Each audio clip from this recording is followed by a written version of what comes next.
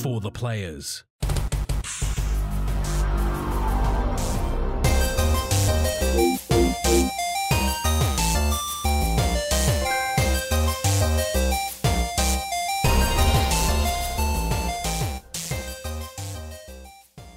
I'm Ryan Betson.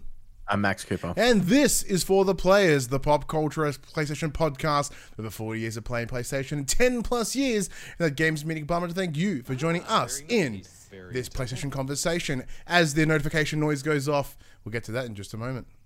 This PlayStation conversation happens every Monday morning at 8 a.m. on podcast services, including Apple Podcasts and Spotify, and 9 a.m. on those you choose. But if you'd like to take part in future conversations with us, you can. Come and check out our socials: Facebook, Discord, Instagram, Twitter. All of those links can be found in the description below. Do you want to join the conversation as it happens? Head over to twitch.tv/popcultures, where you can watch us record this show live, where you can jump in the chat and become part of the show. If you want to support the show, you can by telling your friends, telling your family about this PlayStation pod. If you are listening on podcast services, be sure to give us a 5-star rating and a written review. If you're watching on YouTube, be sure to like, subscribe, with a comment below. I endeavor to answer every single comment. And if you want to support us financially, you can at patreon.com/thepopculturist, as well as our merchandise to popculture.com/shop, where you can buy shirts and other sorted shit with our logos on it.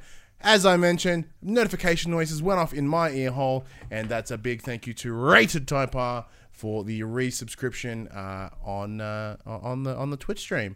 And also a big thank you to Rock With Me for doing one just before we started recording the show. Max, how you been? Too bad, man. Yeah? Yeah, it's been an alright week, despite the fact that it's been hot and cold and all types of... It has been the most Katy Perry of weeks. It was hot and cold, yes and you know, you were in and you were out, it was up and you're down. It was wrong, it was right, it was black and it's white. I'm pretty sure that's all the words to the chorus of Katy Perry's Hot and Cold. Sure.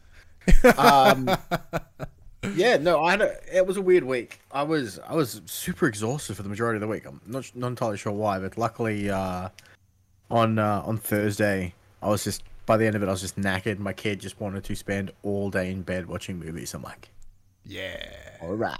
Well, my Thursday was fucking stacks, but actually, that was a pretty good Thursday. I can't argue. That's pretty good. My Thursday was pretty good, though.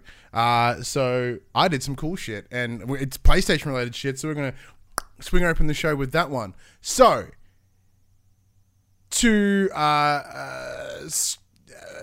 create an event around the launch of God of War Ragnarok, PlayStation Australia connected up with a series, a chain of restaurants called Mjolnir. They're based out of Sydney and Melbourne, a Viking/Norse themed restaurant where they created a lovely fine dining experience based around the latest game. So they had this multi-course meal called the Discover the Realms, and each one of the drinks and the food were all themed in such a way that they were like named after things in the latest God of War game, and it was a fucking treat. Have you ever been to the place, Max? Nah. I'm not one for fine dining. My wife's doesn't have a large palate for variety. Yeah, no, your wife very much does not have a very wide palate. Like, I remember when I lived with you, it was like it was a good number of the same shit on repeat. So it's not something that we would do together, but I'd also feel guilty like totally not taking her. So yeah, it was it's one of those things. Yeah, so I took my new friend, her and I went. So she has quite a fine dining palate, which is great because the people were there were like, this is this and this is that, and I'm like, yeah, but how does this connect to PlayStation? And then that's when I suddenly cared again. So it was a great lot of win-win scenario. I went because it was PlayStation themed, and she enjoyed it because it was a nice fine dining experience. It was right up her alley. So I came out looking fantastic, by the way. And I just wanted to go because it was PlayStation. But then suddenly I look awesome. It was a very good pro gamer move by me, is what I'm saying. Delivered pretty well. Right enough. Yeah, so we went up on Thursday night to go check out the place. It was really bizarre. So it's in this little like side alley in Melbourne CBD. So it was really uneventful, and like in terms of the alleyway was really quiet. It was dark, and like there was a bar called La La Land. I'm like, hey, I got really hammered there once. And then I was like, oh, and there's this door. So they had this really like big wooden ornate door. Like there's no major sign. It didn't say Mjolnir in capital letters and like, you know, flashing neon or anything. There's this little Thor's, Mjolnir symbol to the right of the door. So, oh, cool. Well, are they even open? It's just so quiet outside. Like you can't hear anything. Yeah, and then you open the door and it does that. It literally does the whole. And as it does, like the light of the venue comes through, you start hearing the sound and the rumbling of the crowd as they're all, you know, chinking of cutlery and like and the ruckus mixed with like the warm heat that comes and all the scents and the smells and the music. You're hearing that real kind of Norse like throaty singing, and it was like holy fuck, what a way to like you open the door and like, you know, when you play like D&D. And then someone tries to explain to you what it's like walking into a tavern. Like, it's this, it's that. It felt like that. It felt like I lived a real blown RPG tavern experience. It was brilliant. Walk in, have this lovely case to the left. It's got all, like, fucking armor. And like, it looks like armor straight out of Skyrim. It was tits. And then there was, like, a plastic sword that I'm pretty sure my son has. He got it from the reject shop. So that kind of took me out of it for a second. But then I came back right in. Yeah, so we were downstairs. So I had this real kind of, like, dungeony sort of feel. Went in downstairs, there's lovely brick archways everywhere, more display cases, big round shields on the wall, axes, you know, everyone, like all the men that were working there look straight out of the Vikings TV show. I'm pretty sure they're all related to Skarsgårds in somewhere. You know, they've all got the blonde hair and like the man buns or whatever. It was awesome. We sat down, like, oh, what brings you here? I'm like, we're here for the God of War thing. I'm a giant fucking dork. Look at my arm. And went, oh, yeah, cool, no worries, super easy. And then it started with, they have these little shot glasses that are in the shape of horns on the table. And like, you know, well, we start every meal with a shot to the gods. So it was this beautiful honey mead. We skull, to the. It was really funny because they were like, we salute to, Odin and Thor and Loki. I'm like, I just played a game and two of them are assholes. So I don't really want to like cheers them, but Loki, fuck yeah, I'll cheers all day for Loki. Took a swig, delicious. Absolutely, like straight off the bat, the first thing I put in my mouth, fantastic. So good. But yeah, so then the menu comes out and it's all named after bullshit things in God of War Ragnarok, which is great. There was like Freya's Revenge and the Dwarf's Forge and the Mists of Niflheim and all these like, just nerdy ass little fucking names that they've given it, because it was all about each meal or each item was about discovering the realms, which was stacks of fun. So the first drinks, I'm just going to go through step by step, Max. I'm going to nerd out and you just jump in if you have any questions. But once again, seeing as you're not a fine diner, as neither am I was like, I like that one. Yeah, I like that one. So the first was a round of drinks. We picked up the Mists of Niflheim, which I originally thought would be some cool thing that have like dry ice in it or something to kind of make it look all misty and cool. Nah, it was just a green drink. Tastes pretty good. There was gin base. It was like, bro, it was brutal. You would love it because I know you're a fan of your gins. I'm a gin man. And then I got this, like the Dwarf's Forge, which was a cognac, which had like a port and cranberries and stuff in it. It was just flavor. But to make it cool is the dude comes out with two little metal saucepany thingies. He puts the hit of the cognac in it and then just straight sets it on fire. And then proceeds to do this cool pouring thing, which burns out the alcohol because it's pretty gnarly. And then it also has this really cool, like, molten effect to really bring home that dwarven feel to it. And it was awesome. It tasted like warm Christmas. And it was all fruity and, like, it sat here really nice. And because it was high booze content and I didn't eat that much that day, it hit me like a fucking ton of bricks. But came with this little bag of chai as well, so he tripped the chai tea bag in there. So, oh yeah, cool. And it adds a whole different flavor to it again. Oh, it was so good.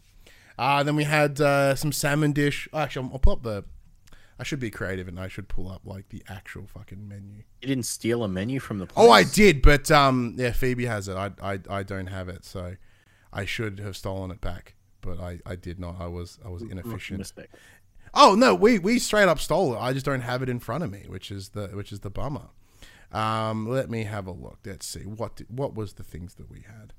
So we had the Sortier's Revenge. So Sortier is this essentially this big mystery legend of an individual that was based out of Muspelheim, which was really interesting because, like, you know, Muspelheim being like this fucking mortal looking ass realm that's covered in mountain and fire and stuff. It was really like, it was an oddly like fresh like salmon dish that was really dope. And then we had Freya's Revenge, which was like this piece of bone.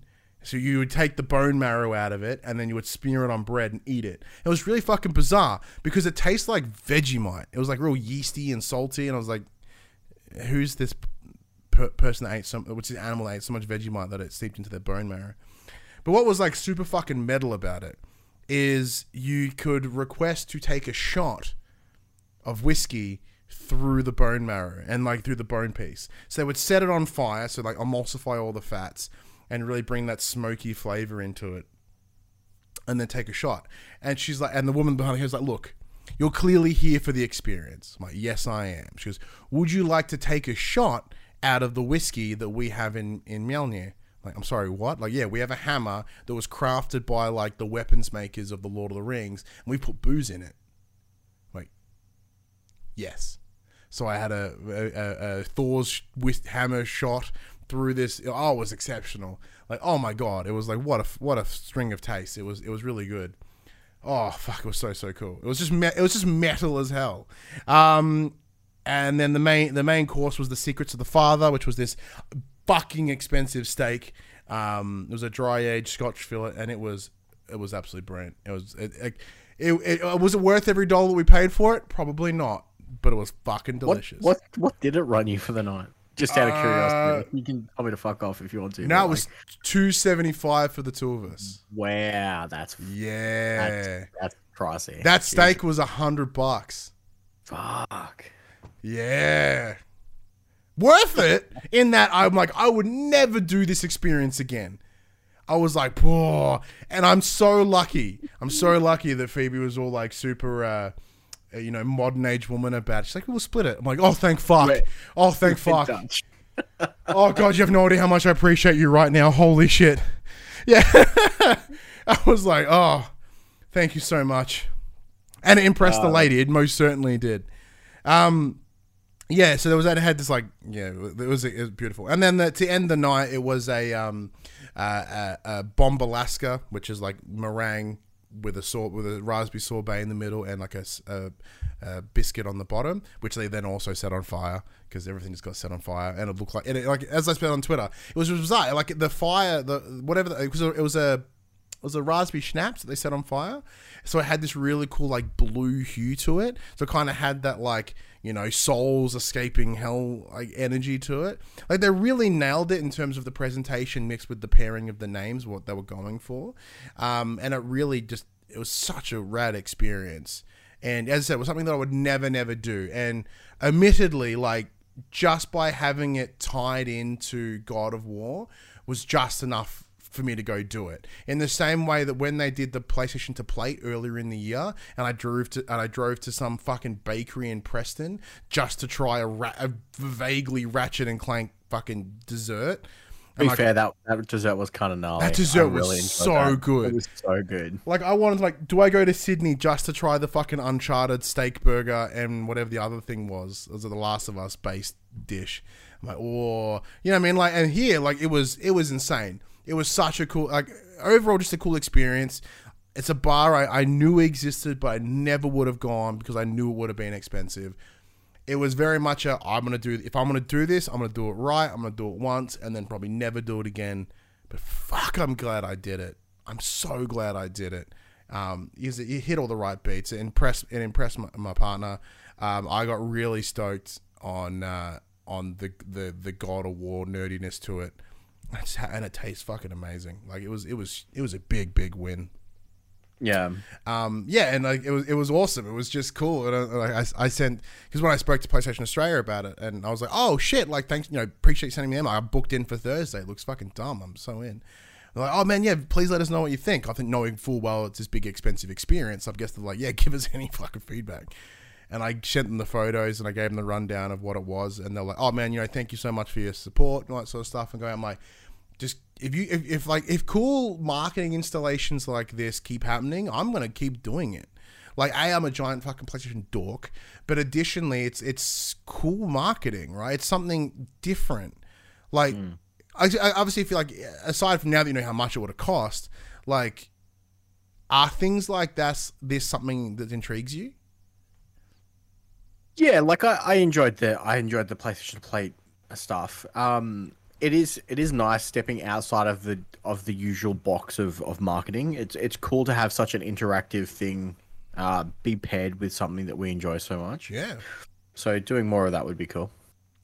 Yeah, it was. Yeah, and it was fucking dope in that sense. You know, Sign me up for like a Last of Us escape room or something.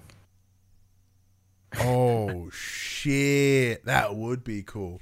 All we have to hope is that Dark Pictures.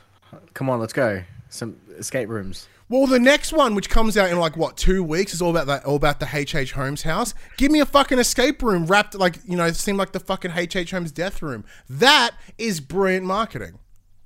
So, horrifying marketing. Like, once again, just amplifying serial killers. But holy shit, that would be so fucking cool. So fucking cool. But yeah. Look, I'm so glad I did it. God of War being unquestionably my game of the year, and now the God of War, the Norse saga specifically, is my favorite game franchise set in existence. So that's an easy win for me. You wrap that in there, I'm there, right? And I'm glad I got to experience it. And I got to take someone that experienced it in a different way. Like, if you and I went, like a normal person who just enjoys food. Yeah, like who doesn't just think about food practically like I do. Like, this one makes my mouth, fine, or like this one, because like I eat my Muscle Chef meals and like I have meal replacement shakes. I eat for practicality, not for fucking entertainment. So to take someone that was able to get it and understand it, like if you and I went, you and I would have had the best fucking mandate in the world. Like, it would have been great. But like to take someone that got like a boner for it in a different way, like, oh, this is, this meat was prepared this way, it was done this, and this is why it's good, and this is why these flavors work really well together. I'm like, it's a steak. It looks fucking cool, and it's named after Kratos. Can I eat it? But it was really, really good in that sense. That's what we mentioned in the chat. Glad you both had an awesome time. Is it from Marcy? Yeah, I did. It was an absolutely fantastic time. As I said, I come out looking amazing. So I'm like, hey, you want to go do this super nerdy thing? I'm like, yeah, yes. And I came out looking great. Like, what a win. If they do the PlayStation, it's MGB Live says, if they do the PlayStation Plate thing again, they have to do an Astro or Sackboy item. I did this is one of the marketing things I did receive. So when Astrobot came out, I got gifted like this fucking Hessian bag with like gold coins in it because, one of the big things about the game was collecting gold coins. So that was pretty cool. That's a cool bit of marketing. Oh, and I should... Go. Oh, and I should preface as well, like outside of getting the email that says go do it, PlayStation Australia didn't pay for me or do anything. I got no special treatment or incentivized or anything. I just went, this looks dumb, I'm in. No, in the chat, it's like, I eat for practicality, unless it's a $100 steak and a shot through bone marrow. Normally I do. This was the exception. This was the exception to the rule. But yeah, MGB, if Sony partnered up with a company like Juice, so Juice is like a like energy drink, sort of. It's like that weird, it's like a pre-workout. It's like powdered shit. I don't know what it is. And I'm saying that just because, and MGB's partnered with them now. So just MGB thrown in a little self promo there. Well done. Yeah, I think that'd be cool. If they do more stuff like that, I'm totally in. Even if they do dumb shit, any event stuff, I'm totally fucking in. Cause I'm a giant nerd for this stuff. But look, that's enough. That's like 25 straight minutes on fucking what I ate for dinner on Thursday. This is the content you guys come for, I guess. Like, we're a fucking food podcast. Yeah. For the plate tours. For the eaters. Yep. Oh, no, for the eaters. That sounds like a fucking kink podcast, and I'm also down for that.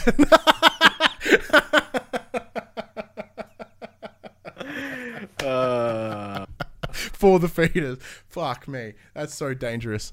That's so dangerous. But I kind of want to do that, but I also don't. But I kind of do.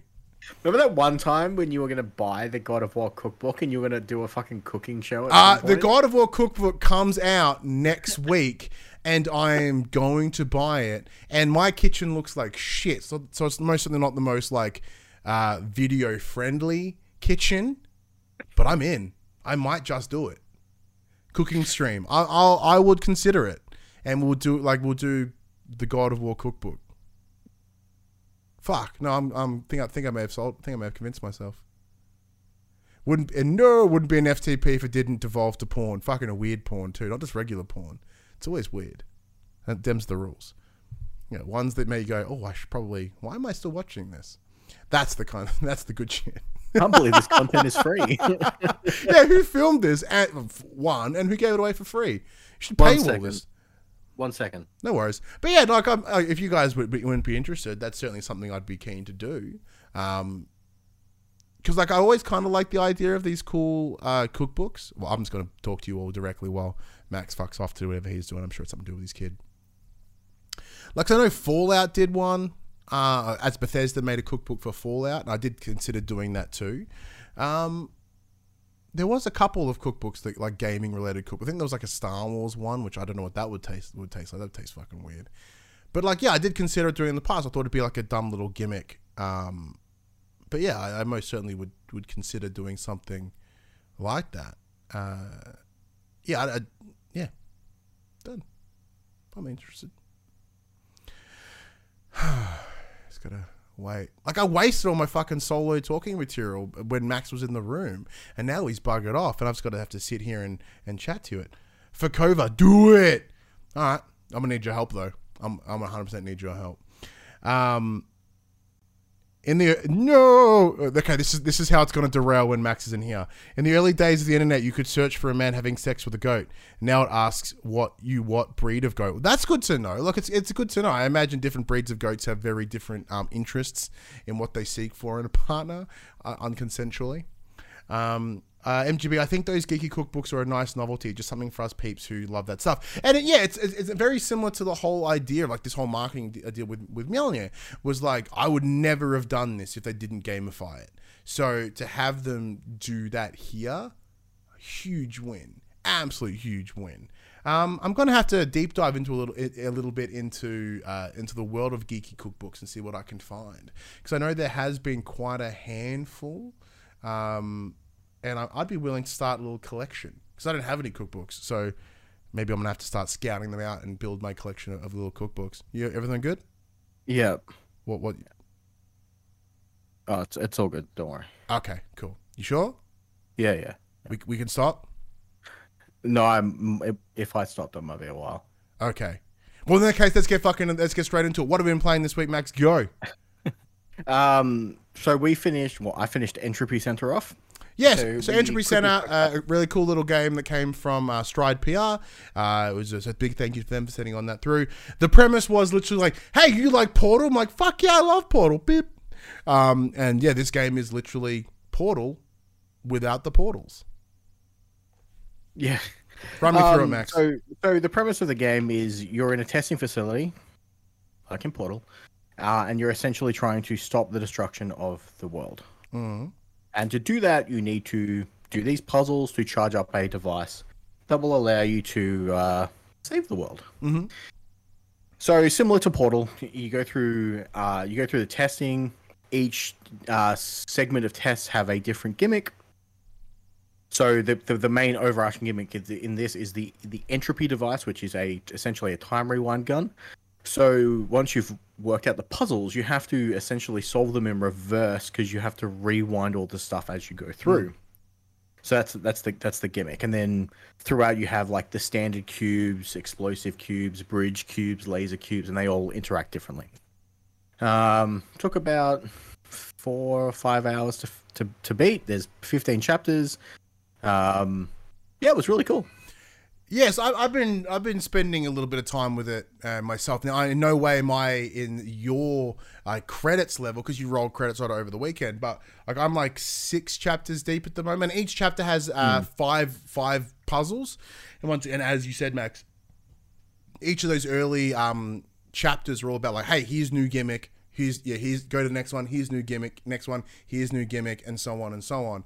So it's kind of cool. And then towards the back end, they start implementing them all together in like this fucking potential chaos fest of modes. Now, so for those that don't know, entropy is like its actual terminology is the level of chaos within the universe.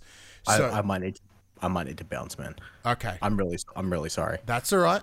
I'm happy to record later tonight if you like. Yeah, cool. If we can. All right. I'm sorry, everyone. Max has I'm to really go. sorry, everyone. No, Max has to go do things. Family always comes first. So we will see. I'll be back. We will see you all later. And we're back. Sorry, apologies on that. Max had to attend to his family, and as I said, like literally seconds before this cut, family comes first always. I learned that the hard way. Keep it that way.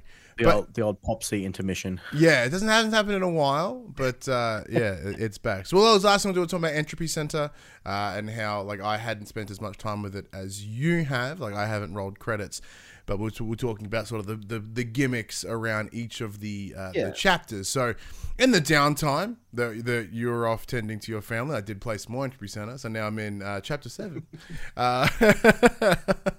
and the latest gimmick is Rivers. Oh yeah, I totally forgot about Rivers. Yeah, that was a fun chapter. I think I cheesed a lot of the puzzles in the Rivers. Yeah, I'm cheese. The 3 that I just said, I cheesed the shit out of. Like I worked out with the flat square jump pads. They don't activate if you're holding them or rewinding them, but if you quickly tap drop and then re-grab them, you can double jump yourself in midair.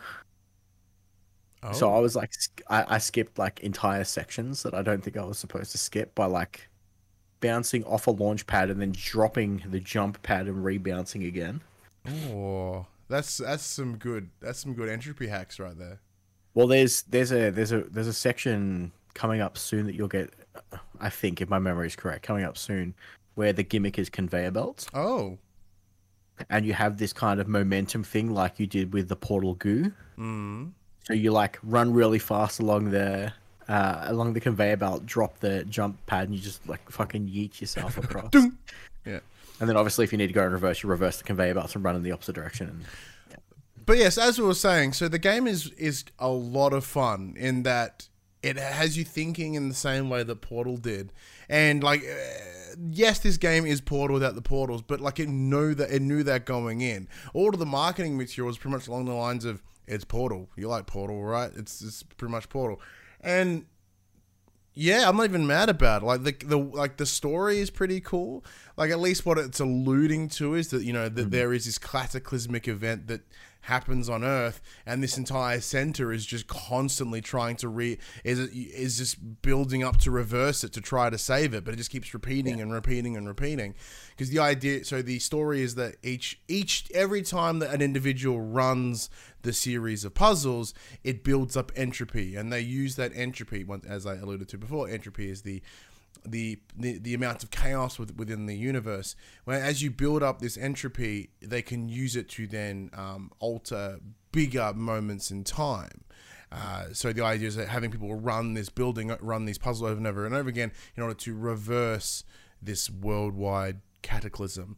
So I just approached the Entropy Museum, and they've talked about how like in the past, entropy has been the Entropy Project or Center has been used to save the pandas, save the tigers, stop like 10,000 asteroids, and a bunch of other like pretty and life-ending things.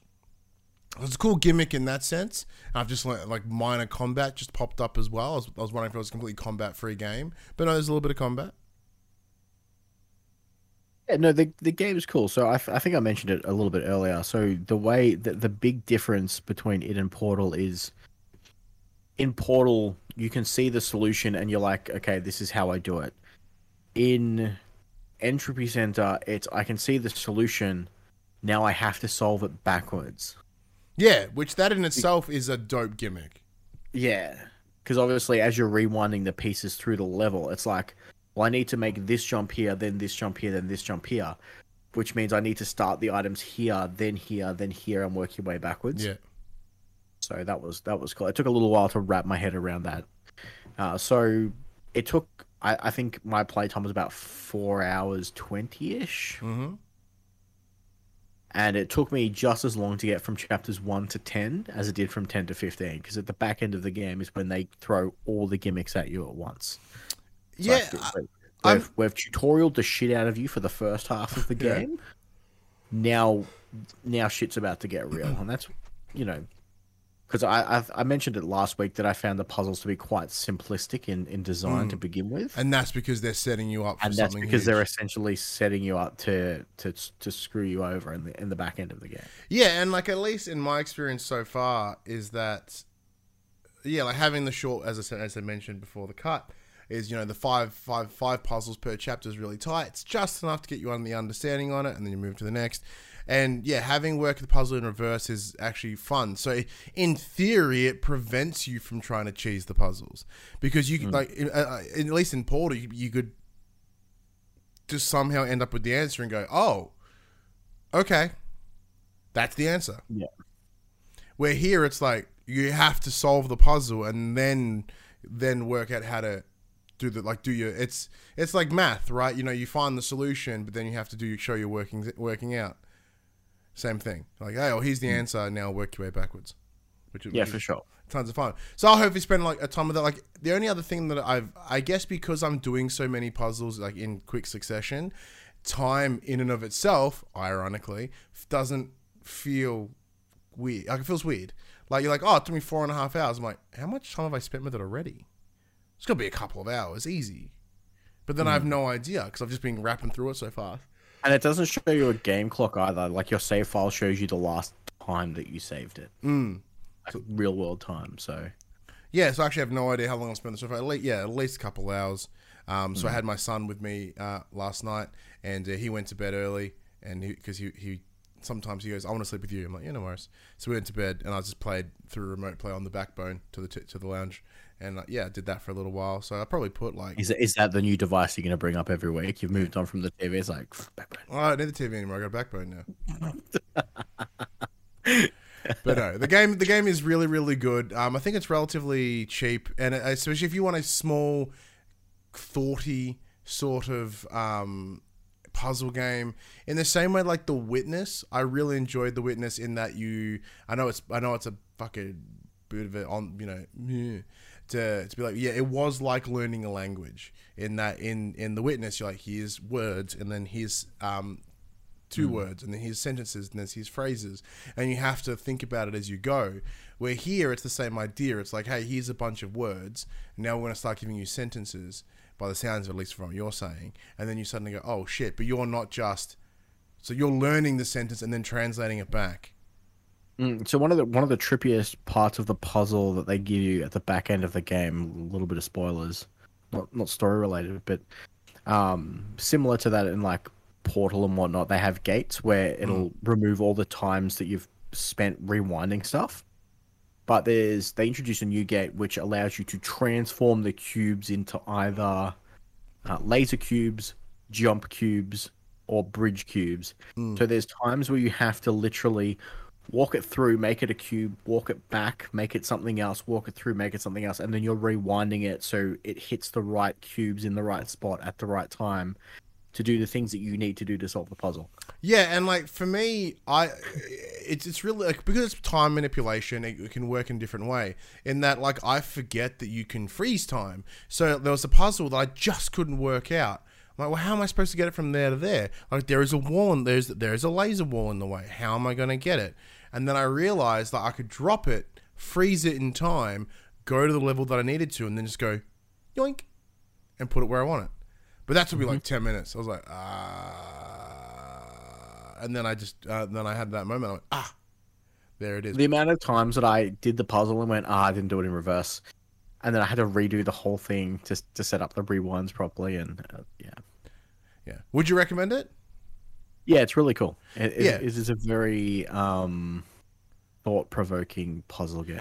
Yeah, one of the reasons and again, it's not too long. Yeah, one of the reasons I wanted to jump on it, I felt like it was going to be a short experience. If it's anything like Portal, which is also a short experience, I thought it would be a more heady sort of game. In that, like, as much as I loved God of War, like, it was emotionally heavy. Where this is like thought heavy and quite heady, as it would need with a D, is that you need to think a lot, and it's unique. Like, but it's weird. It's unique, but it's not unique. It's like it's clearly wearing its inspiration on its sleeve, but what's good inspiration is that it alters what the original was and delivers something different. It is very much wearing it on its sleeve. Like you play as a non-speaking protagonist. You have a weapon that speaks to you. Oh, no, the character speaks. You have actually that's true. You have a test. You're in a testing facility with no one else around. Like, it's very and then you find little robots, the one with and like it's this mystery and it's all these bunch of things. But yeah, like taking inspiration, like if they just made Portal, it'd be a bit of a shit. But like they made Portal, but then added all the little variants in it that made it unique and different, and that is what like truly taking inspiration from something is. So that's dope. I thoroughly enjoyed it so far. Excuse me. The other game that I played is like Broken Pieces. I talked about that last week. I probably put like 25 minutes into it. I just wanted to test out the remote play. That's 2 times now. And I played it, and it's got like a lot of fixed camera. The one of the reasons I picked it up had a very cool Silent Hill energy to it. And straight off the bat, the game's weird as shit. And like I was like, oh, okay, cool, I'm in. Super, super weird. But a game that you've been working on for a little while, Max, you finally rolled credits on. Yeah, so I returned to Midgard this week in the form of Valkyrie Elysium.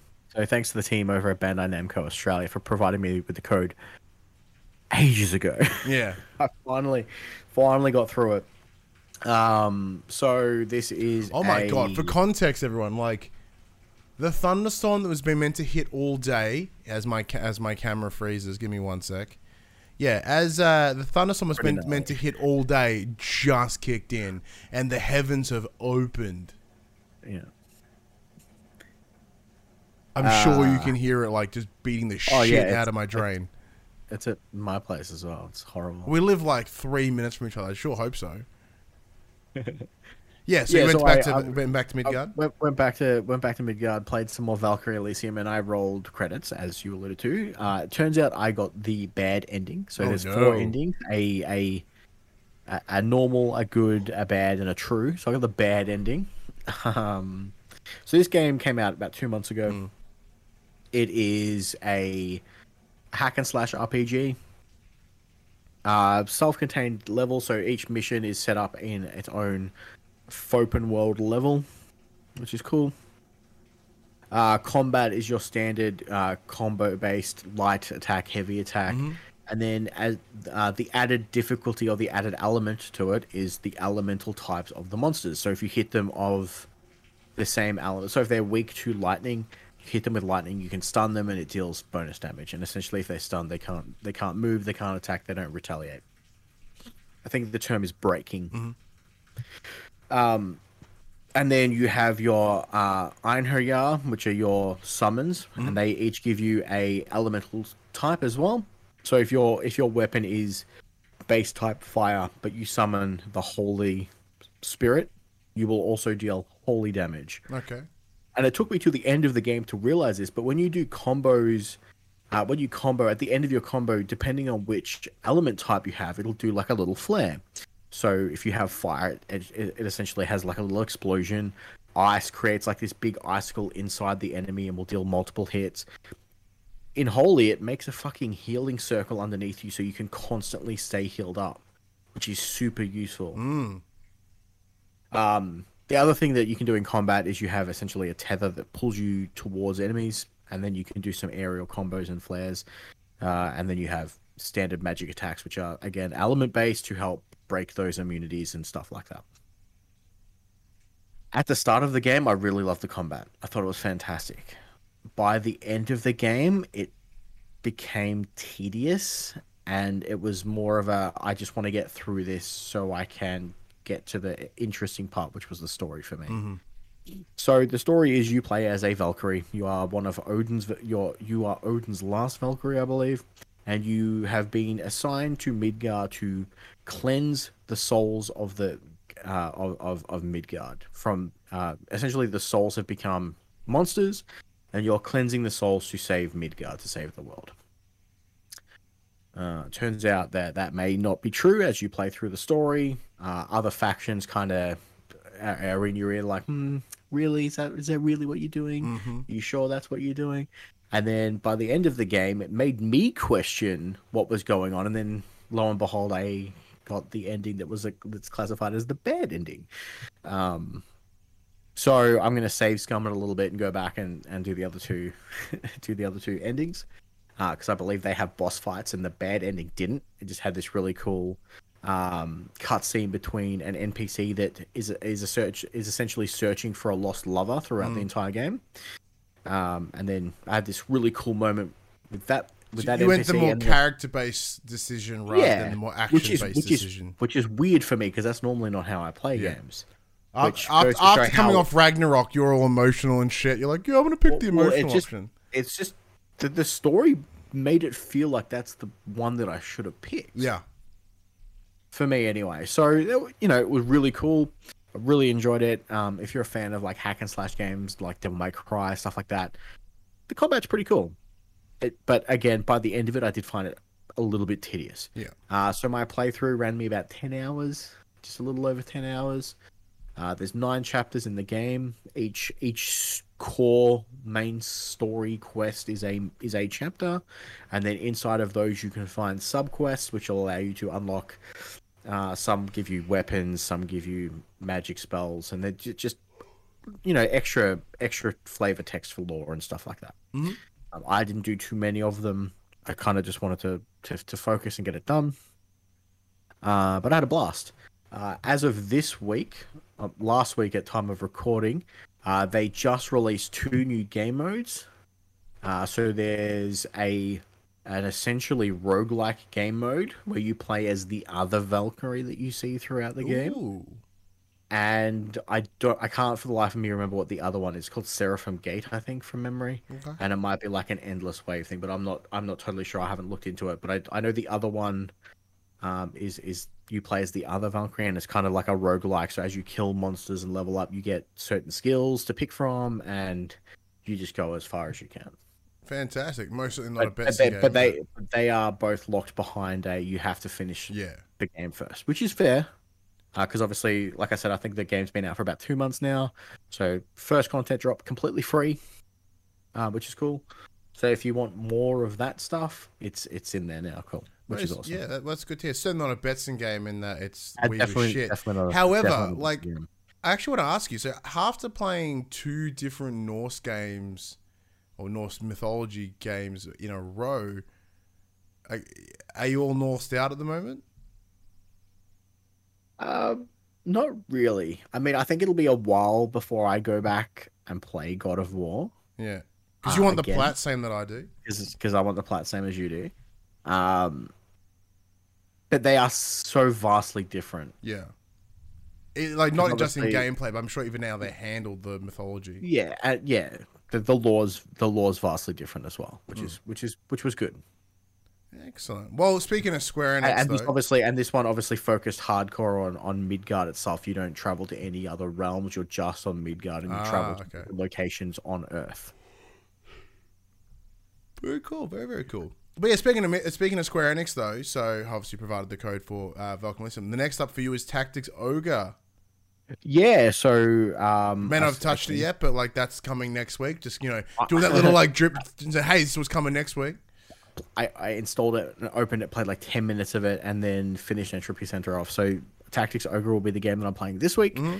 And again, big shout out to the team over at Bandai Namco Australia for providing me with a copy of that code. Yeah, I'm super keen to jump into that. So it's one of those isometric turn-based tactical RPGs, which is beautiful. Yeah, everything about it's like a huge boner for you, which is great. I'm so excited. I can't wait. Yeah. So I myself though, I played a bit more of PGA as well because that's also great. And season 2 of NBA 2K kicked off, so I've been playing a little bit of that. Oh man, yeah, I'm a sucker for seasons. Yeah. We did also receive a review code for The Chant, which is a cool horror game that was provided to us by Play On Australia. So big thank you to them. We checking that out as well. And I think there might be a couple other things in the works. So we went from like really quiet to really busy. And because we chose to just exclusively focus on God of War Ragnarok in that time, in the least most recent couple of weeks, we're just like, well, let's just go ham on this because obviously it's PlayStation, it's first party. Like this is our number one. So now we are just playing a little bit catch up with some of the review codes we've been kindly provided. So look, we do apologize to those PR companies that did send it through. Like some of them did go oi, and we went, yeah, hang on, here's the dealio. We're sorry. Yes, we're just playing catch up at the moment, but because I think the rest of the year is relatively quiet. I think the only ones that got me excited at the moment is like the next Dark Pictures game, which comes out in 2 weeks. Midnight Suns in December. Final Fantasy in December. Okay, sure. Yeah, Final Fantasy in December too. Yeah, that one counts, I guess. But for me, like I've only got a couple left in me, and I do have to go back and finish Red Dead, so that I can get 2 of my 3. I think I've given up. I don't think I'm finishing any of them. Well, I'm pretty sure you've decimated me in the fantasies, in the fantasy game, whatever the Metacritic thing. So maybe if we can at least just even out, maybe we can. I don't know. At least God of War fucking came out. And it's smashed like a 90 I may have this. I'll have to. To be fair, Elden Ring beat it. So like, yeah, yeah. Like we both have our one big hitter, and like I got fucked over with both Gotham Knights and Suicide. Oh no, you picked Suicide Squad, didn't you? I picked Hogwarts Legacy. Fucked me up. What a butt. Man, actually, I'm looking forward to. I've not gone and looked at what even our lists were, so I have no idea where they're at. Yeah, it's gonna be rough. Do we wait until the actual episode and we do it like live on air? We do our own live reactions to what we fucking pick. Yeah, that sounds awesome. Rather than calculating it beforehand like we have previously. Sounds good. Like last episode of the year. Excellent. But yeah, outside that, I'm not playing a whole lot. So in that case, let's just get into the section we call Inform the Players. We tell you about what happened this week in PlayStation. Now, Max, we're going to kick things off with not surprising news. So, PlayStation Extra, Premium, and Deluxe games are coming out tomorrow at time of release of this, on the Tuesday. PlayStation, there'll be 20 games in total. PlayStation Extra is getting 15 of those, with Premium getting 5. And Deluxe. So the Deluxe is getting sweet fuck all. So if you live in Australia and you play for Deluxe, you're getting nothing. Sign PlayStation. Getting nothing this month. Yeah.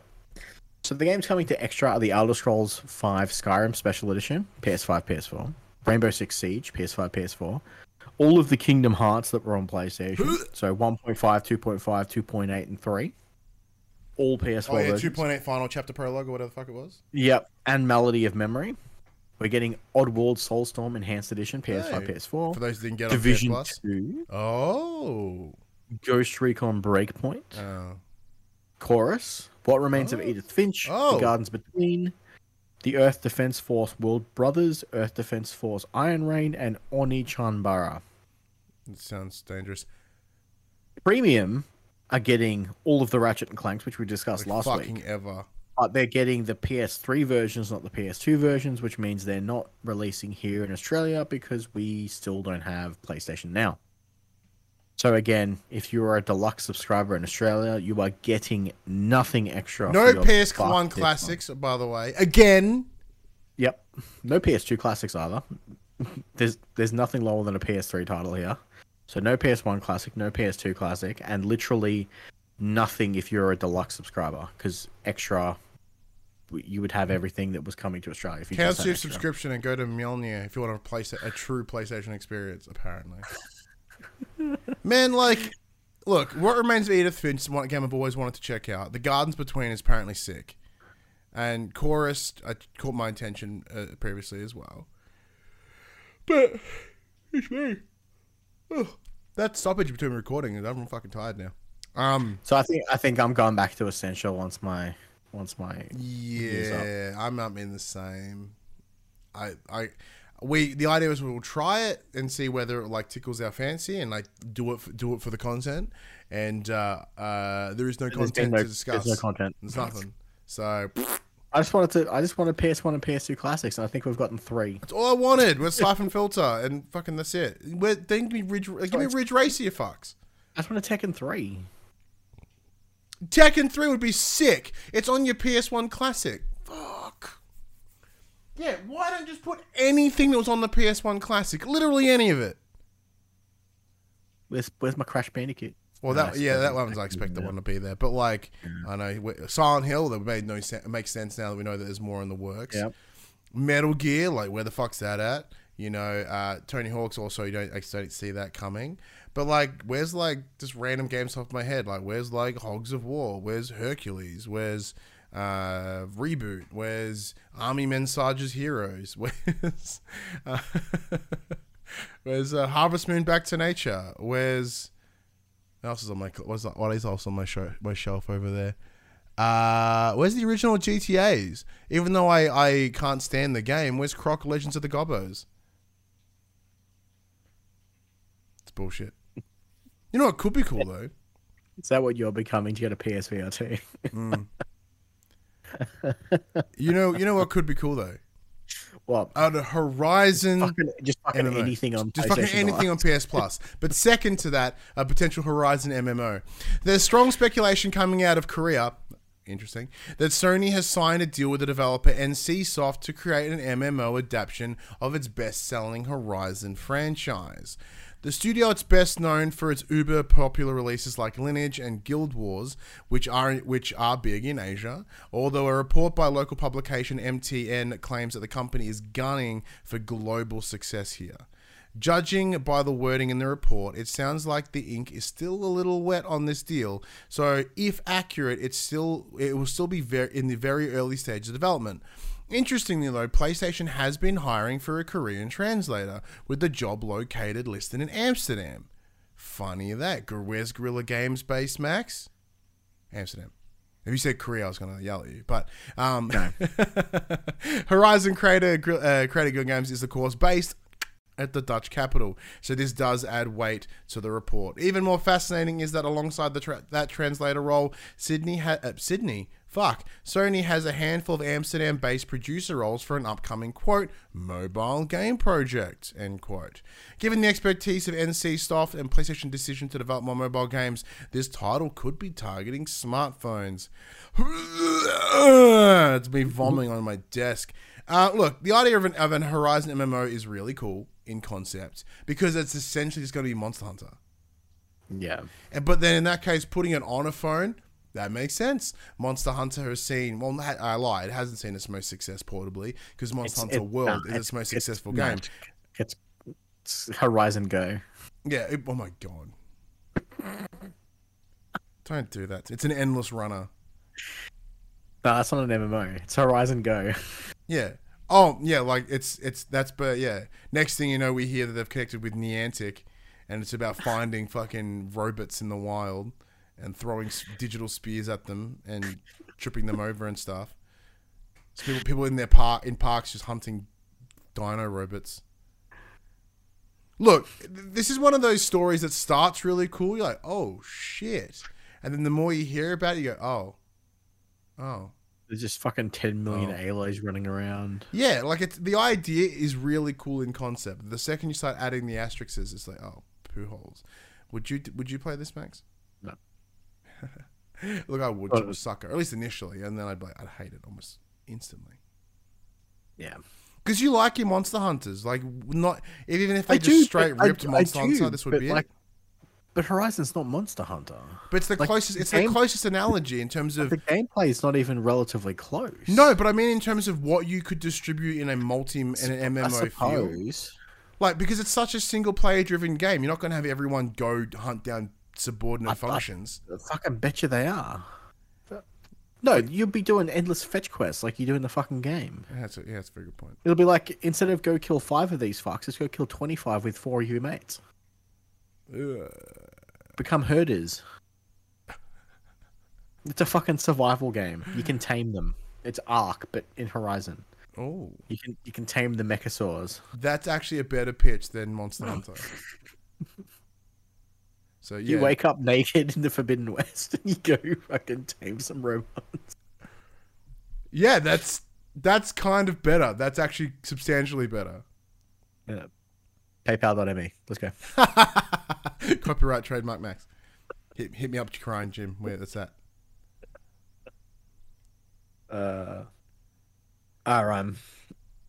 It's Game Awards season. It is. It's not quite the Game Awards yet. Those nominees will be releasing either Monday or Tuesday, depending on where in the world you are. So today or But- tomorrow, time of publish. Yep.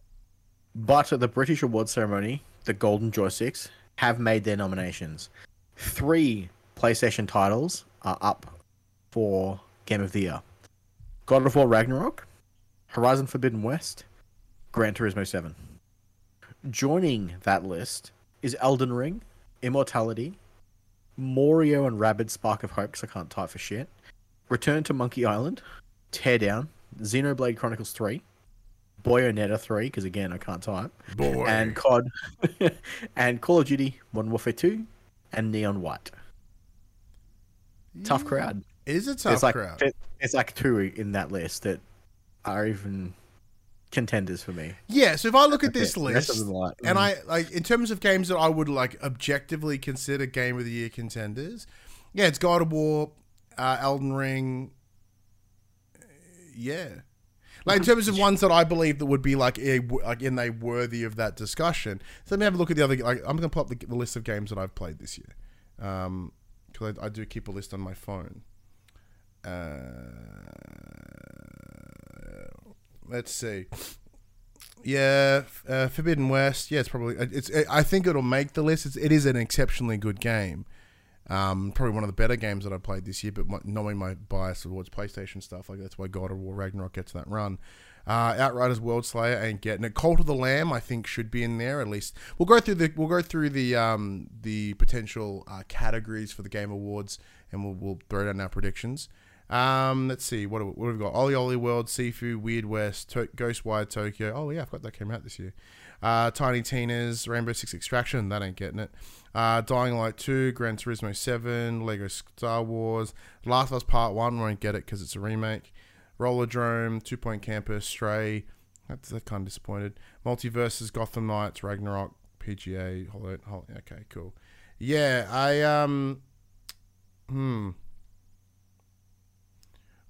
obviously you've played a little bit more, and what do you think should also be in this list, man?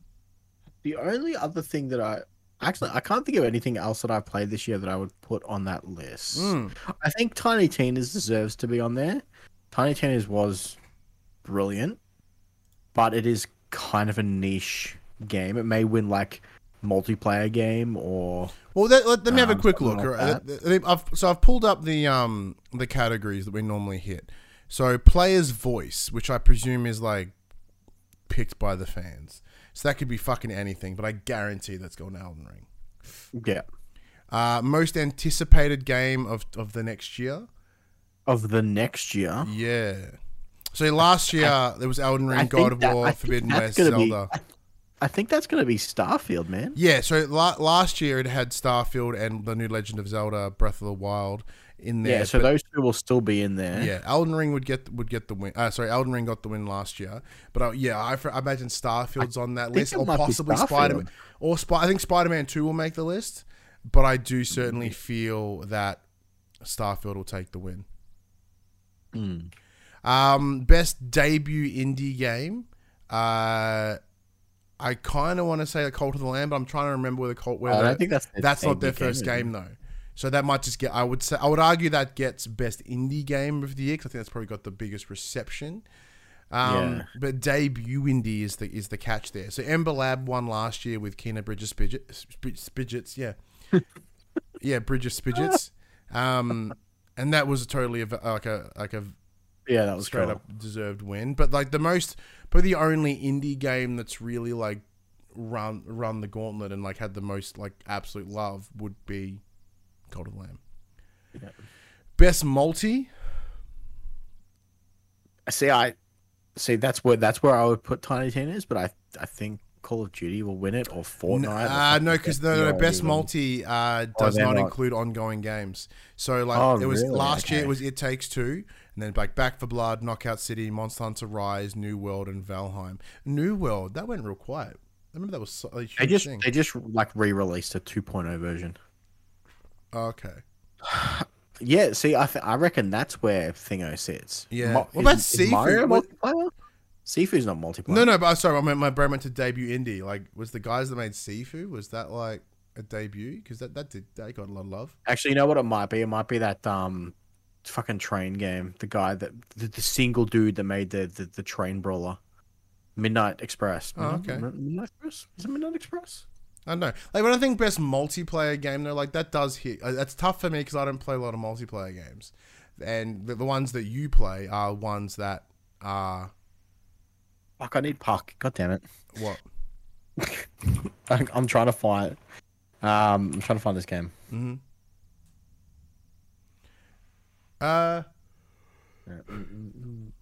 It's Midnight Fight Express. Fuck it. I knew I was close. All right, I'm just going to pull up VG's 24/7's release dates. For next year? No, for this year. So great list, by the way. If you're ever interested, yeah, VG 24/7 have a exceptional list of all the games that ever dropped in that year. So let me move it onto this screen over here. I'm just going to get washed out in white, by the way. Let's see. Like Rainbow Six Extraction won't make the list. It wasn't very good. It might make the list, but it might. Like Dying Light 2, didn't that have multi, but it was missing a whole bunch of its multi stuff? Yeah, Dying Light 2 was rough. Yeah, Ollie World was good, but wasn't a breakout indie.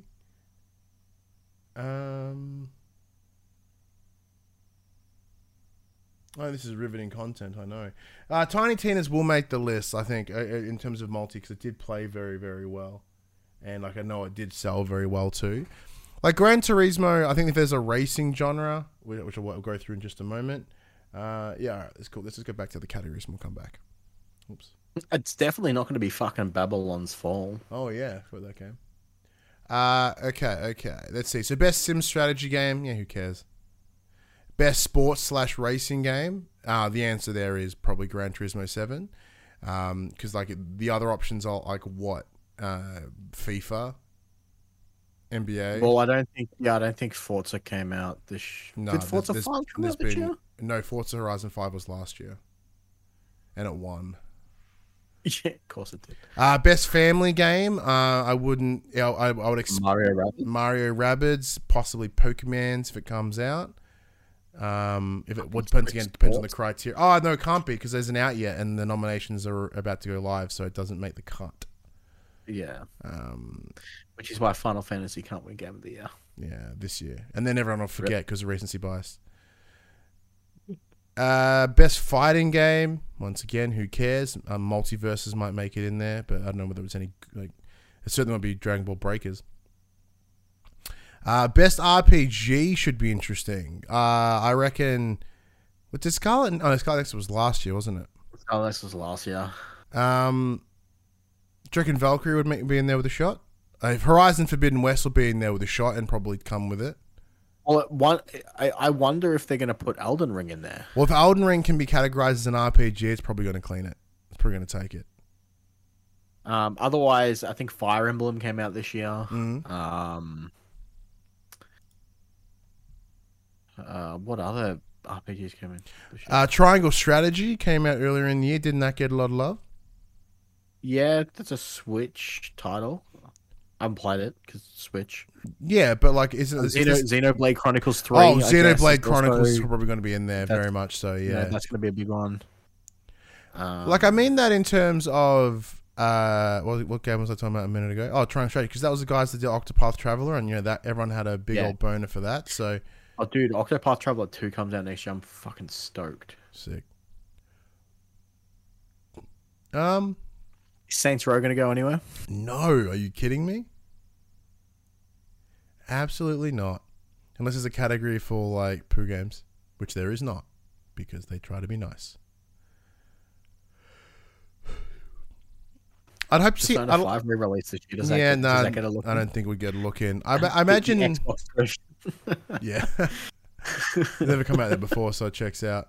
So I'm just doing a quick scroll. I know this is riveting podcasting. Hi, I know Final Fantasy Stranger Paradise came out this year. Yeah, that might come in there. But what was a bit of a mixed response on that one though? Yeah. And then the Direfield Chronicles. There's been a few RPGs this year that could definitely go on the list. And it's one of those ones of like it depends on what gets classified as what. Yeah, it depends on how they want to pitch it. Like that'll tell you. However, it might win. Yeah,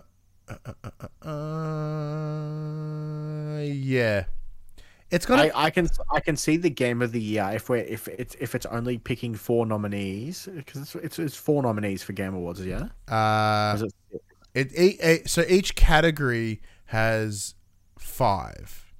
5. So my prediction for Game of the Year, the 5 will be Elden Ring, God of War, Horizon. Shit, I just had the 4. I don't know, 3. It's hard. Like those 3 are definitely going to be there.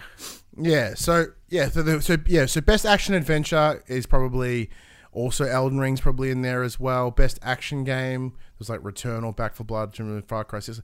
I don't know like how that's another fucking vague one. It's such a weird like a weird category. Cult of the Lamb will be number 4 for Game of the Year. Yeah, as a nominee. Innovation and accessibility. I see God of War getting the win here. Mm-hmm. Once again, because of the big love that PlayStation received for The Last of Us Part 2. Best VR AR game. I don't think any came out this year. Best community support. Probably Final Fantasy again. 14. Best mobile. Once again, who cares? Best independent game will 100% be Cult of the Lamb. I hope Unpacking makes the cut. That would be pretty sweet. Best ongoing game. I'm probably going to see maybe Tunic. Tunic will 100% make that cut for best indie game. Yeah, for sure. Best ongoing game, I expect to see Final Fantasy 14 again. Destiny 2. Destiny 2 might go well this year because what was the updates that they did? That like, which is essentially they did their big expansion this year. So and then they revamped all the subclasses and they've done a lot of stuff this year, which has been cool. Because remember, like the feedback was that like, hey, it's a good game in and of itself. Like if you were to take away that it was Destiny 2, it would just still be a good game. Yeah. The new Warzone 2.0, which is live in a couple of days. Preload. Okay. So if it's preload in a couple of days, then don't count. It comes out on the 16th. Yeah, that doesn't count. I don't think it'll make the cut. Yeah, I'm sure Fortnite will be in there again. Apex, which is also got Overwatch 2 is probably in there, and then won't win because it's poos. Games for Impact, that's a tough one. In terms of games that like, I think Unpacking might in there because like it did have like a very cool undertone. I can see Vampire Survivors being in something. I just don't know what. Best performance, I most certainly imagine we'll see Christopher Judge for Kratos again, and hopefully he wins it again. If not, the young gentleman that plays Atreus should certainly get it in there. Potentially the gentleman that plays Odin or Freya, or the woman that plays Freya would also be potentially good. Best audio design. I have as far as I can recall, there's been no game that's straight up blown me away from an audio design. Like, as when I think back to like the one like Returnal was brilliant. It didn't win here. Forza Horizon 5 did, which is bullshit. Forza does have a banger soundtrack though. Which one does? Forza does have a banger soundtrack. Yeah, but that's score and music. That's not audio design. Yeah. Score and music's a tough one. Score and music. Once again, nothing's really jumped out at me. Best art direction, I do think God of War, aside from my love for it, in that it is like it's consistent. Like through that entire game, that art design is front to back brilliant. There's no bad. It's all good. Like I'm sure Elden Ring will get nominated in there as well because it has that, weird fucking freaky art style that they like to bring in. Mixed with everyone's love for that game.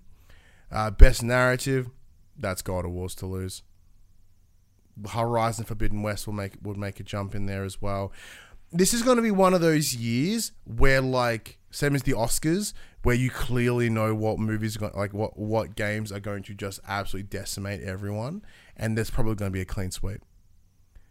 If once we start watching this event, if Elden Ring start winning, you know how it's going to go. And if God of War starts winning over Elden Ring, you know exactly how it's going to go. Yeah. It's pretty, it's just going to be a big swing that way. So best game direction. I would hope that's God of War, because I think in terms of its, as we discussed last week and the week before, and the bit before in our review, from a game direction perspective, it's probably the most consistent in that they set out with what they did in 2018, they expanded on it and they made it better. Like Horizon Forbidden West, as good as it was, I don't think delivered in a good game direction. I thought it was great, but yeah. I don't see, once again, to me, game direction is story in everything. It's like the entire embodiment of like, hey, this is the mission we set out to tell in this game and how it came together. And I don't think Elden Ring is that, at least from my experience or even the feedback that I've heard about the game. That's God of War's for sure. Like, yeah, God of War. Once again, the recency bias at which the Game Awards always seems to present, there's an idea of where this is going to go. But Game of the Year, there's what, 1, 2, 3, 4, 5, 6 last year. So I would say my predictions. You listed yours before. We'll go through them again. Elden Ring. Yep. Game of Thrones. Fuck. God of War. Yep. Cult of the Horizon. Lamb will get in there. Horizon. Yep. It's a quiet year. So Gran Turismo might get in there. There's most certainly no Xbox games in there because they haven't released anything. Mario Rabbids is possible. I do think it's, from what I hear, it is very, very good. The first one was exceptional. But like it might just get a little. It's the same way as Metroid Dread getting in the last year. Just as hey, look, we acknowledge it's pretty good. It's not going to win, but shout out for being nominated. Yeah. You know, is it looking at the list of games that have dropped this year? This has been one of the poorest years in a very long time. Oh, actually, a game that I forgot to consider. Plague Tale Requiem. That will be in the best games of the year for sure, and most certainly direction and most certainly narrative. Everything I'm hearing about that game so far has been nothing but like thumbs up. So it wouldn't surprise me if we see that in a lot of categories as well, and performances as well. I think, at least from once again what I've heard, is there's a lot of praise, love, and respect. I've played a little bit of it. It does look stunning. Yeah. Cool. That's pretty much where I'm at. But yeah, for me, I want God of War to win, obviously, but I'm sure Elden Ring will give it its run for its money. Yeah, very, very cool. All right, Max, let's get into the quick bits. So this came on Twitter this week. Control 2 is happening, as Remedy have signed a publishing agreement with 505 Games. Hell yes! Like, Control would have been my game of the year if Death Stranding didn't come out. Like, Control was exceptional. Because, speaking of Control, we didn't mention this in the Entropy Center discussion, but there is a lot of Control vibes in that space too, which is very, very cool. Hogwarts Legacy fans have over 40 minutes of gameplay to check out in a recent showcase. Have you watched it? Not yet. I haven't. I'm going to go radio silent until I play it. Because, you know, look, regardless... I know Cass has watched it. Yeah. He was telling me about it last night. He's keen as a bean. Yeah, like I was already keen for the game anyway. Look, you know, if we step aside all the J.K. Rowling stuff, we've discussed about what we think about her thoughts on things. But you know, it's something I still want to check out. Oh, hello. What are you? Hello, news story. Wrestling RPG WrestleQuest launching May of 2023. I don't know what that is, but thanks for putting that in there for me, Mac. So I'm gonna have to look. You're welcome. I'm gonna have to do a bit of googling on whatever that is. That sounds bad. One of the people who designed Fortnite's Battle Pass has now joined Naughty Dog. That only tells you what's happening with factions. Let me say. Yep, I'm gonna get to play as Spider-Man. Yeah, all you're gonna see is just Joel and Ellie doing that fucking dumb dance. Flossing. That's what it's called. The Last of Us board game has been funded on Kickstarter, and currently it's tripled its pledge goal. I haven't thrown in on it yet. Have you? No. You going to? No. You did Elden Ring though, yeah? No, you said no. Fuck you. I have too many board games already that I don't play. Yeah, so apparently The Last of Us 1, it is not a unique board game. It's essentially, there's like a Escape the Fate, whatever the fuck called. Like it's essentially a previously very common rule set just skinned in The Last of Us. So that's intriguing alone. And once again, if you wrap something in PlayStation, I probably catch my attention. Well, you bought the fucking Resident Evil 2 game that we've still never played. Oh, I keep looking at it every time I sit at this desk. It's like right there. I'm pretty sure it's based on the same setup, actually, as what would be the Last of Us game. Just come play it. Just come play it one day. You're just going to have to tell me. You're like, hey, I'm coming around to your house. I'm like, okay. I'm like, you and me will play it. I'll get Ange to play it. I might get Craig or Paris to come around because they're better at board games than me and they can process them like I can't. Death Stranding celebrates 10 million porters on its game's third anniversary, so 10 million players. That's amazing. Call of Duty to get premium release. In 2023, but unclear if it's a new game or Modern Warfare 2. Didn't they mention they were taking a year off? Yeah, so there's no... Sledgehammer's game will not be coming out in 2023, but Infinity, they're doing a release in 2023. It's more likely to be like a big expansion to Modern Warfare 2 by Infinity Ward. Okay. But basically, there's going to be enough content to charge you another $125, is what they're saying. Activision, you piece of shit. But yeah, so you've lent me your copy of Modern Warfare 2 to borrow my Whippersnapper. I'm like, ooh, what a deal. So I'm going to install that and I'll at least pull the first...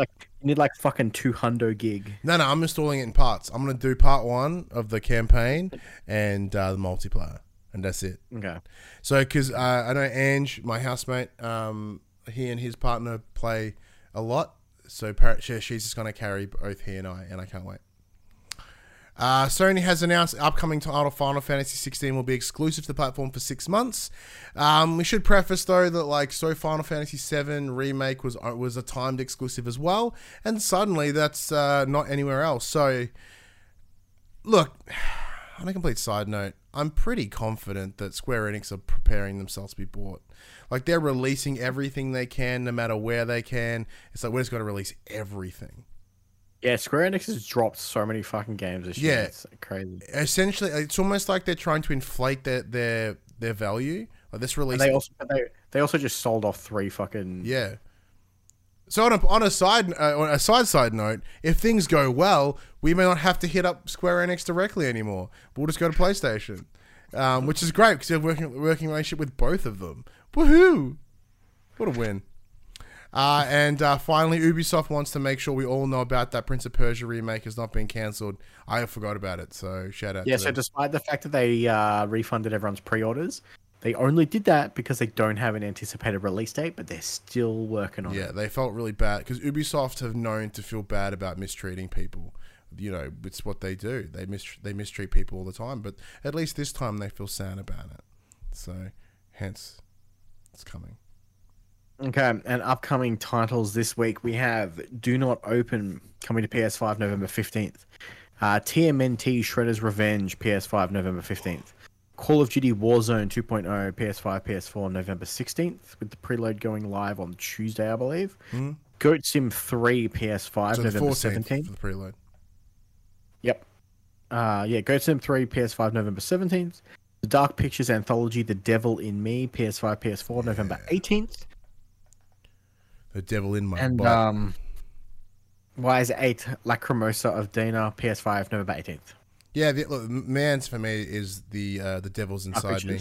Yeah. They get I'm that. actually keen for Warzone 2, to be honest. Well, I just want to see I'd be curious to see what they make different. Like when the times that I had played Warzone, I really enjoyed it. Apparently, there's like a Tarkov Division style Dark Zone gameplay style where you got to extract shit. So see, this is interesting, isn't it? Once again, isn't it interesting that Call of Duty used to be the tastemaker, but I don't know when it was. It was a couple of years ago. Were they? Yeah, no. All their game modes exist in other games first. Yes, but everyone was like, we need our game to be Call of Duty. And now Call of Duty's like, well, we need our game to be this. And because they release everything annually, it's just constantly changing and adding different influences. You're like, oh, it's Call of Duty. It's like Tarkov. It's like this. But previously, how many years ago we were like, it's like Call of Duty?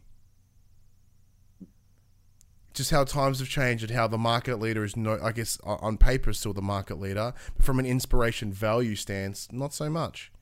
I mean, according to Jim Ryan, it's the best game in the world. Yeah, well, he has to, because he's committed to a bit now, and he can't step away. He's committed to the bit. Yeah.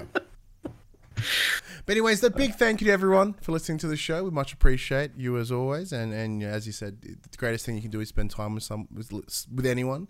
As our time on this coil is finite, and you've chosen to spend some of it with us. So thank you so much, Max. Send us home. Well, everyone, tonight's PlayStation conversation came to you in 2 parts. Yeah. So thank you for bearing with us. But you can catch this every morning, Monday, 8 a.m. podcast services, including Apple Podcasts and Spotify, 9 a.m. on those YouTubes for video format and people who want to look at us. But if you want to take part in future conversations with us, come and check out our last socials. Facebook, Discord, Instagram, and Twitter. I don't have my blue chick yet, but we'll get there. I am paying but fucking all those links are in the description below. What was that? I ain't paying that $8. Fuck them.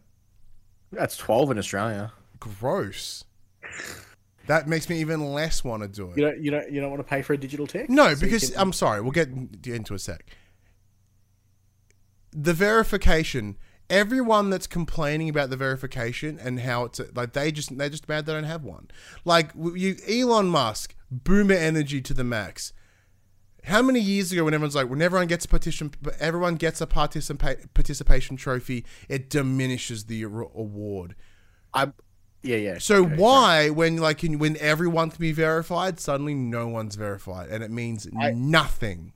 I saw a tweet today, and I'm really annoyed that I can't remember who posted it. So if it was you and you listen to the show, please, claim credit, because I wish I could give it to you. But it was Elon Musk is the best example of a gamer thinking he can do better than developers. Bingo. Yeah, no, it's fucking what a piece of shit. Like, it's like, yeah, I just hate it in terms of the idea of like, yeah, if everyone can be verified, then it doesn't mean anything. So right. But then you have to have a verification over that verification, like, and then what? Because like I don't have a green tick, suddenly like everyone starts complaining about the green ticks. It's fucking stupid. Like it's the idea of the has and has nots, but then when suddenly everyone has, you just make new has nots.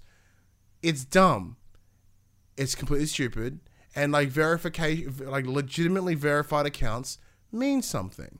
It should mean something. How about they just got more strict on who earns it? Like previously, it was just if you happen to be a journo, you just get one. Well, maybe don't make it that easy. Like, but like if you want a better way to spend $12, come on over to our Patreon. You totally can. That's very, very true. We'll give you a blue tick. Yeah, we'll do it for sure. We'll give you fucking color tick you want, But if you want to join the conversation as it happens, another way to spend $12 is head over to our Twitch. Yeah, if you want to join the conversation as it happens, head over to twitch.tv/thepopcultures, where you can watch us record this show live, where you can jump in the chat and become part of the show. If you want to support the show, you can tell your friends, tell your family about this PlayStation Pod. If you are listening on podcast services, be sure to give us a 5-star rating and a written review. If you're watching Ninja, be sure to like, subscribe, comment below. I endeavor to answer every single comment. If you want to support us financially and it's just a waste of money as your blue Twitter check, head over to patreon.com/thepopculturist, where you can buy help support the show, or you can head over to popculture.com/shop, where you can buy shirts, other assorted shit with our logos on it. We need to make a fucking verified t-shirt. Oh yeah, just Popsy verified, and no one wants it. It's just as valuable. But until next week, I'm Ryan Betson. I'm Max Cooper. And that was for the feeders. For the feeders. I remembered. Nice callback from like 2 hours ago. It was 2 hours ago.